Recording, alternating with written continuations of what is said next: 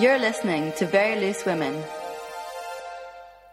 Hello, you are listening to Very Loose Women live on Resonance 104.4 FM. You might be also listening on podcast. Who knows? I'm Soy, and I'm very happy to be joined in the studio by Florrie and Leo. Hiya. And our guest, Jenny. Hello, Jenny. Hi. And Jenny is from the women's mental health charity Wish, and we'll get into that in a little bit. But it's very topical as today is World Mental Health Day. So we hope, listeners, that you're all looking after yourselves. But before we get into mental health, we're going to start with actually checking in on each other and with celebrations and frustrations. So I'm going to start off with a frustration. Yeah. And it's the tube, as is a usual topic of frustration. You do talk about the tube a lot, which I think makes sense. It's important to me that the tube works.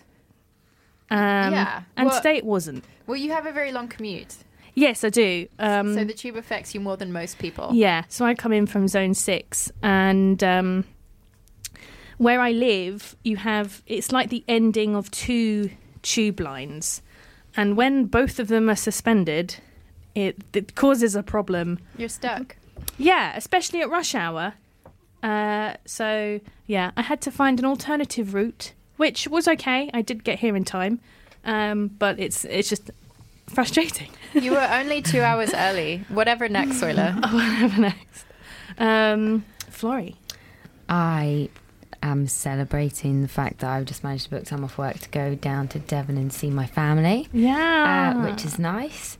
Going to celebrate my dad's retirement, which is pretty cool. Has he got any plans? Like Uh, allotments or...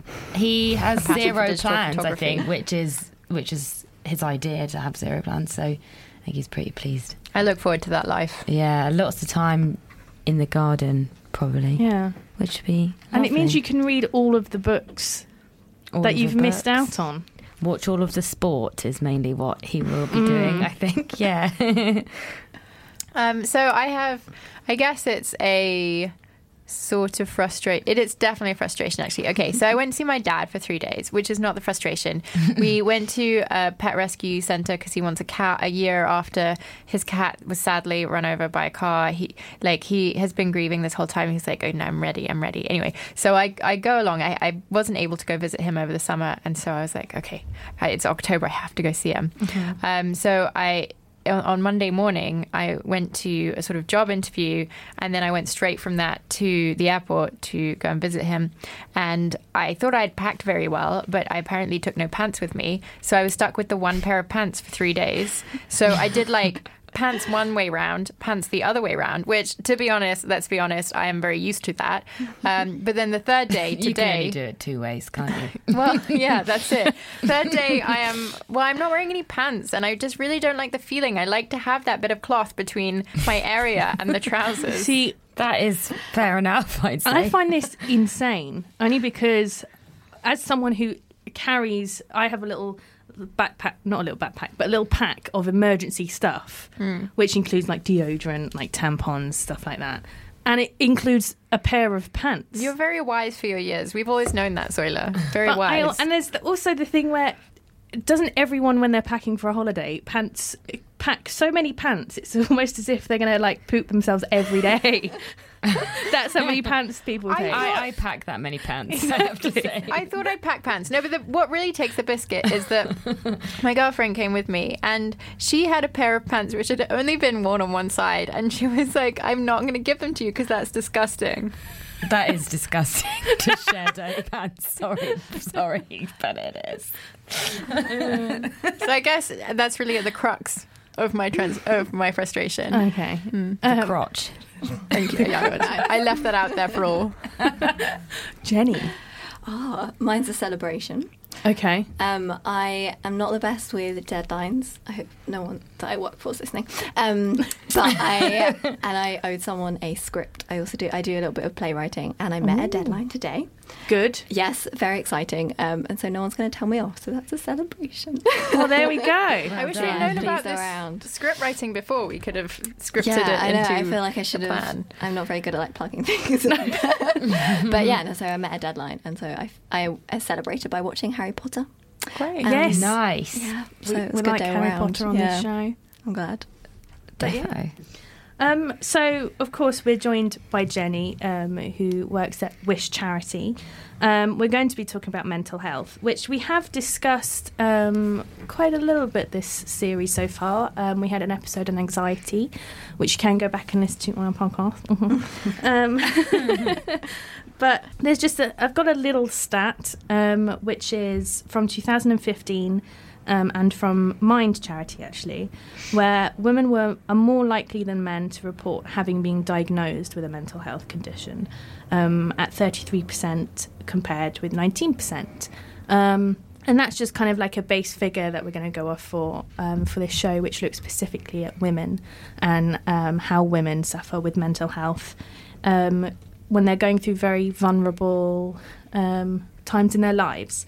But first, I wanted to ask my fellow Very Loose Women if we ever felt that our own mental health wasn't being given the recognition or the attention we feel like it deserved. I answered this in a different way, in that I think I've been very lax with my mental health throughout my life. So I haven't been paying my mental health the attention that it deserves. There have been 2 periods where I've sought help and I've got it, and that was when I was at university, first for my undergrad, then for my MA, and both unis had provision for mental health, and it was really, really helpful, and definitely based off those experiences, it's something I should be doing more often, but it's just things like coordinating time and potentially, if I have to pay for it, like that would be a big effort on my part, which I'm not prepared to put into it. Yeah, I think that's a really good way of putting it, actually, is that, yeah, perhaps we all don't give as much attention to our own mental health. I think I'm definitely guilty of that as well. But I also think people have varying levels of sensitivity towards mental health, and some have a very low patience or threshold for being able to listen to people when they have something going on.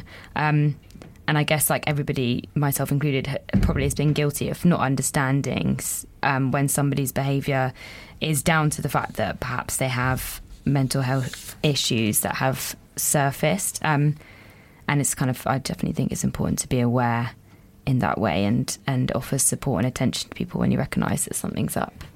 Yeah, I think when I was first going through mental health difficulties, people who at the time called themselves my friends would say, "Oh, you're attention seeking," and give a negative light on that idea of someone who is obviously going through something, who needs some sort of attention to help them get through it, but giving it to them is a bad thing. And I think that's where it was right at the start, where I felt like I wasn't being given that. Just that whole connotation of saying, oh, someone's attention seeking. Oh, someone who might be going through self-injury. Oh, that's attention seeking. I think that's a very bad way of acknowledging. Yeah, absolutely. Yeah. Where are the kinds of places that we've gone for that support previously? So as I mentioned, I was at uni both times. Yeah. The first time, when you say when you've called for help, people haven't supplied it, I think that's very shocking and surprising. I tend to take a thing of ignoring any problems, and until it really gets to breaking point. And during my undergrad, it really did. It was very hard for me to go for a day without crying and sleeping a lot. It was very blurry. I don't remember anything from that period. And I don't know how I got myself to counselling. I don't know how I ended up doing it. And it's really fortuitous that I did, because I have no idea what could have happened. And the support was absolutely incredible. But it was very different from the support that I got at my second uni when I did my MA. That was CBT, and it was very targeted. I'd never really recognised that I had anxiety before, and they were like, you clearly have an issue and we need to treat that. Because I initially had gone for counselling for very strategic means of delaying a deadline. And then once she was like, no, I can see you're doing this, but I can genuinely help you with the underlying problem here. And I was like, okay, maybe this is more interesting. And it was. So that was really good. And in the first instance, it really, it unblocked something. I started writing a novel afterwards, and it was just I'd jammed up stuff, like the way you clog a toilet, not on purpose. And then like what an analogy. And she just did some like suction movements. It doesn't clear everything, but it like got like some of the shit out. That's like a metaphor that I want to use in my daily life just from now. There you go. Got some of the shit out. Oh, like I've been. Sorry.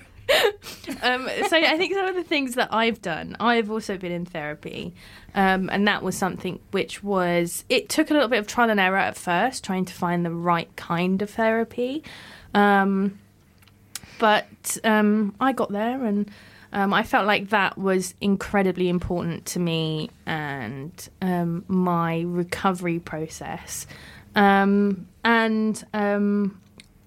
there were other things that maybe I'm not sure how they helped, but at the time I think, I was on antidepressants, and for some people that does work and it works wonders. For other people it doesn't.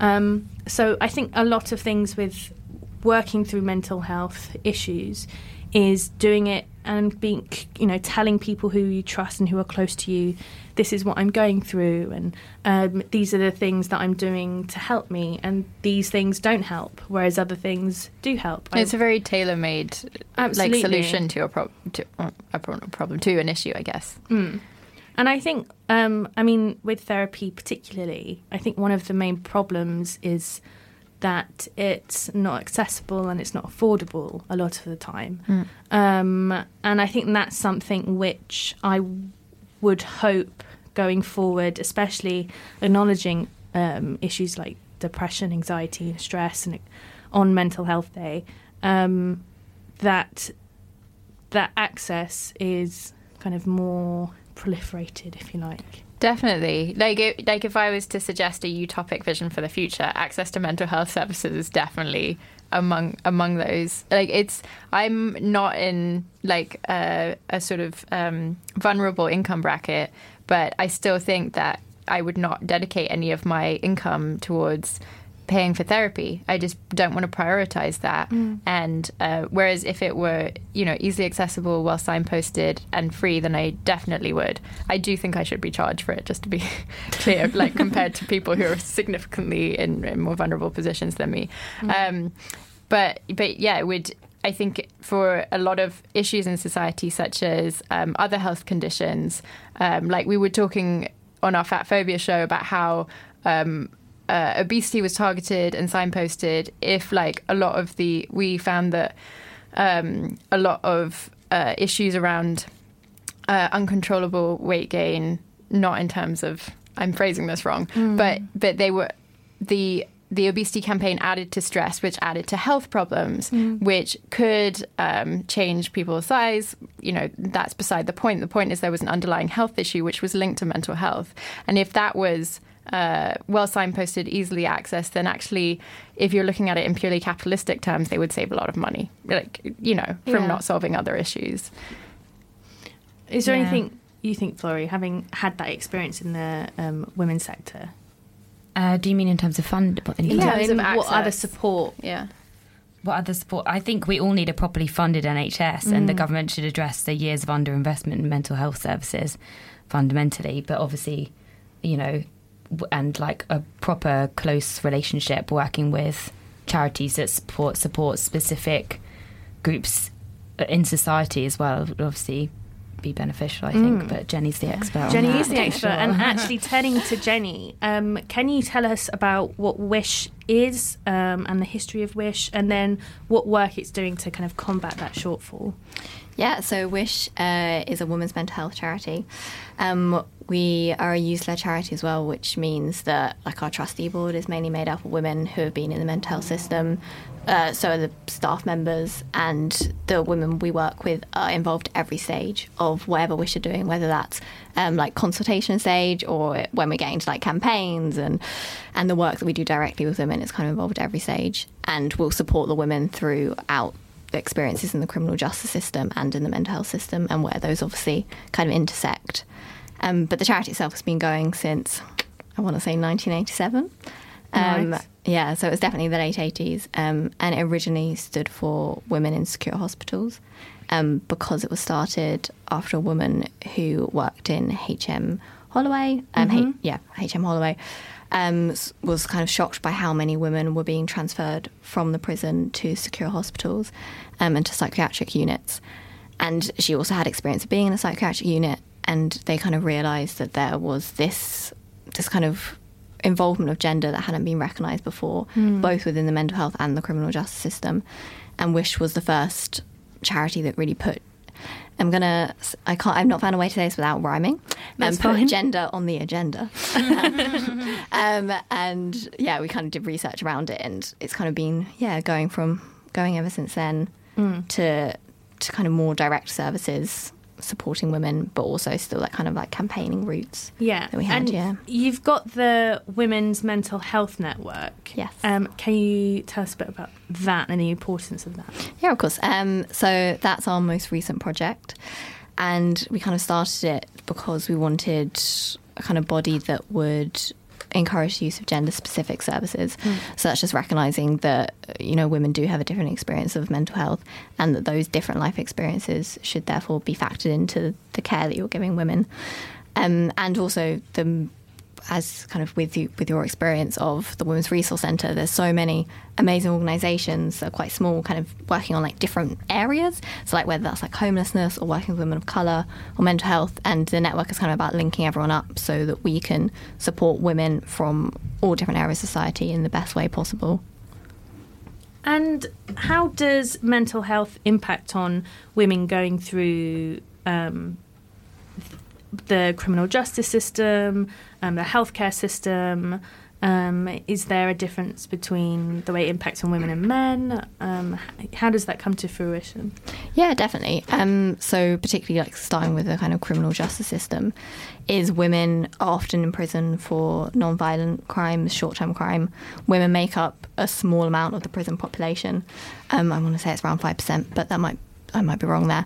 But they make up the amount they make up for those with mental health issues is disproportionate to the amount of women who are in prison. And that's partly because women are so few in prison that they're kind of just ignored immediately. And I mean, you have the stereotype playing of like mad, bad women just immediately dismissed, rather than be like, a lot of women in prison have been victims of crimes themselves. The disproportionate amount of those who have suffered abuse end up in prison. And the London Assembly produced a report recently being like, we do not look after women in prison in the way that we should. We don't have a gendered approach. And that means they're left kind of alone in this system, and particularly those leaving prison don't have the mental health support to get back into the community. And you have an increased risk of suicide when women leave prison particularly, and Wish kind of work at supporting women as they go from prison and back into the community with the work that we do. So how did unless you're about to say that, how do they provide that support? What is it that they provide? So one of our main programs is called Community Link, and we work with women as they kind of have that transition, and that support is very individualistic to the one we do, that we do work with, and it can vary depending on what they need. A lot of it is practical support around women who need like housing. We work with a lot of women who've been homeless, and obviously that transition to then finding a house is obviously a very difficult one. And it can be emotional support. We often offer counselling, but we also we're advocates of women, so we go with them to their kind of psychiatric appointments or their counselling appointments and support them in that way. But it really does vary between women to women, and that's why we adopt a much more holistic approach, because it's not being like there's one label that fits all, one size that fits all. It's like, what do you need so that you feel settled back into the community, and stop that revolving door effect of a woman being like, I'm not supported outside of prison, I'll go back to prison. Right. And also what you were saying earlier about like from a very practical like financial point, there's so much money you save by like giving women mental health support when they leave prisons. Or rehabilitation generally. Exactly. It costs so much more to like clear out that support and then just have that revolving door. And yeah, if you just look at it from like the very practical standpoint, it's like, why are we doing this? But yeah, hopefully Wish is addressing that a bit. So in terms of the actual support workers, like, what's the sort of background? Are they trained for this? I imagine that they are, but how are they trained for this? Yeah, most of the women who are advocates and our community link manager, they work directly on wards, like hospital wards, and also in prisons as well. So they have that very much direct experience of working with women who are actually in the system. And they're trained that way. We also have women who have been through the system, and then when they come out of it, Wish train them up as well. So you have people kind of come through it that way. But yeah, it's, as I said also before, like most people have come through the mental health system in some way. And that obviously kind of impacts the work that you do. And the fact that we're user-led also has an impact on how people are trained and how we interact with the women we do. But yeah, hopefully it kind of supports women in the best way. How does something like racism affect the experiences? From what we've seen, it's the difficulty in accessing the service in the first place is a lot more difficult for women of colour. And also there's the kind of stereotypes that play on once women get into the system. And women we work with have sort of like, just from like case studies and like feedback, that's an entirely wrong word, but like when we talk to the women that we do, it's, you know, stereotypes being like the loud black woman who's being, you know, over the top and aggressive, and it's like, no, this is a mental health condition, and what you're doing is just undermining her treatment, and therefore obviously she's going to get more aggressive because you're completely dismissed everything that she's just said. And that's why that kind of emotional support comes in, to be like, we're here to show that you are believed and that you are valued in what you're saying and what you're doing. And that makes such a difference, or at least we hope it makes such a difference, but from what we do, it's shown that it has, in just women being like, no, you have a right to be here, and you have a space, and you have we believe what you're saying. And one of the things, having a look, that Wish talks about is how important it is for women to talk to female support workers who can help them deal with some very traumatic things that have happened to them. And the charity has also highlighted some of the abuse of power by male doctors sometimes, or male wardens, bullying in hospital wards as well. How will getting more women in these positions help with the general support of women's mental health? Yeah, it would help massively, because we've done focus groups with women, and one of the things that consistently brought up is the role of men within, like, whether they're prison officers or on the wards, because if the majority of women who have mental health issues have experienced abuse, and if you think, if then a man is looking into a ward at night, that's obviously re-traumatizing. Or if someone's like a man's having to like physically restrain you back, then that's also re-traumatizing and very triggering. And so there needs to be staff training on that level as well, to understand the role that gender does play, and how to, particularly with women who have suffered domestic abuse, often mental health officers and police are kind of first point of contact. How do you deal with women like that in the best way possible? And also, like, if you enable them to talk to women, particularly through talking therapies, you're immediately kind of not undermining their mental health care. You're giving them the support that they need, rather than re-traumatizing them, and that's so vital. And Wish is doing a consultation on women's mental health. Yes. What is the purpose of the consultation, and how can listeners who might have experience, how can they contribute to it, if there's any way that they can? Yeah, so as I said, we're a user-led charity, so that means we want the voices of the women who are in the mental health system to be intrinsic to everything that we do. And so our consultation is the kind of first stage of the Women's Mental Health Network, and it's asking women what are their priorities for what they want to change in the mental health system and other statutory services, so prisons, hospitals, all that side of things. And we're collecting data or feedback forms until the 1st of December, which can be found at womensmentalhealthnetwork.com/consultation. And we'll, from that, then be launching campaigns to, well, we don't know yet, but it'll be based on the consultation. But yeah, that's kind of an example of what you're saying earlier about being user-led. It's the women we work with, or we work for, that will decide what we're doing. This is one of those episodes where I wish we had so much more time to talk about it, but we are kind of drawing to a close. I think the last thing that we can talk about in terms of mental health is that there are so many support networks out there. Wish for very vulnerable women going through very particular kind of paths. But other charities such as Mind and the Samaritans have been particularly helpful to not just ourselves and Very Loose Women, but for so many other people.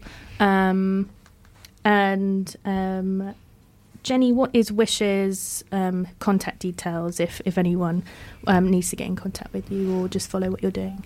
Yeah, the best way you can kind of find all of our ways to contact us is on our website, which is womenatwish.org.uk. Also on Twitter @Wish Charity if you have any questions about what we do. But yeah, always get in touch. And if you want to join the network, the site I mentioned before, we would love to have your voice involved in the work that we're doing. Thank you so much, Jenny. Thank you. It's been lovely to chat to you. So you have been listening to Very Loose Women on Resonance 104.4 FM.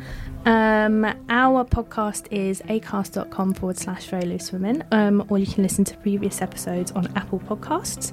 You can subscribe to never miss an episode. I produced this episode and it was co-produced by Florrie and Leo, and audio engineering was done by Mia and Florence at Resonance 104.4 FM. You can follow us on Twitter, of course, at VLW Radio, and as well as on Instagram, and we're Very Loose Women on Facebook too.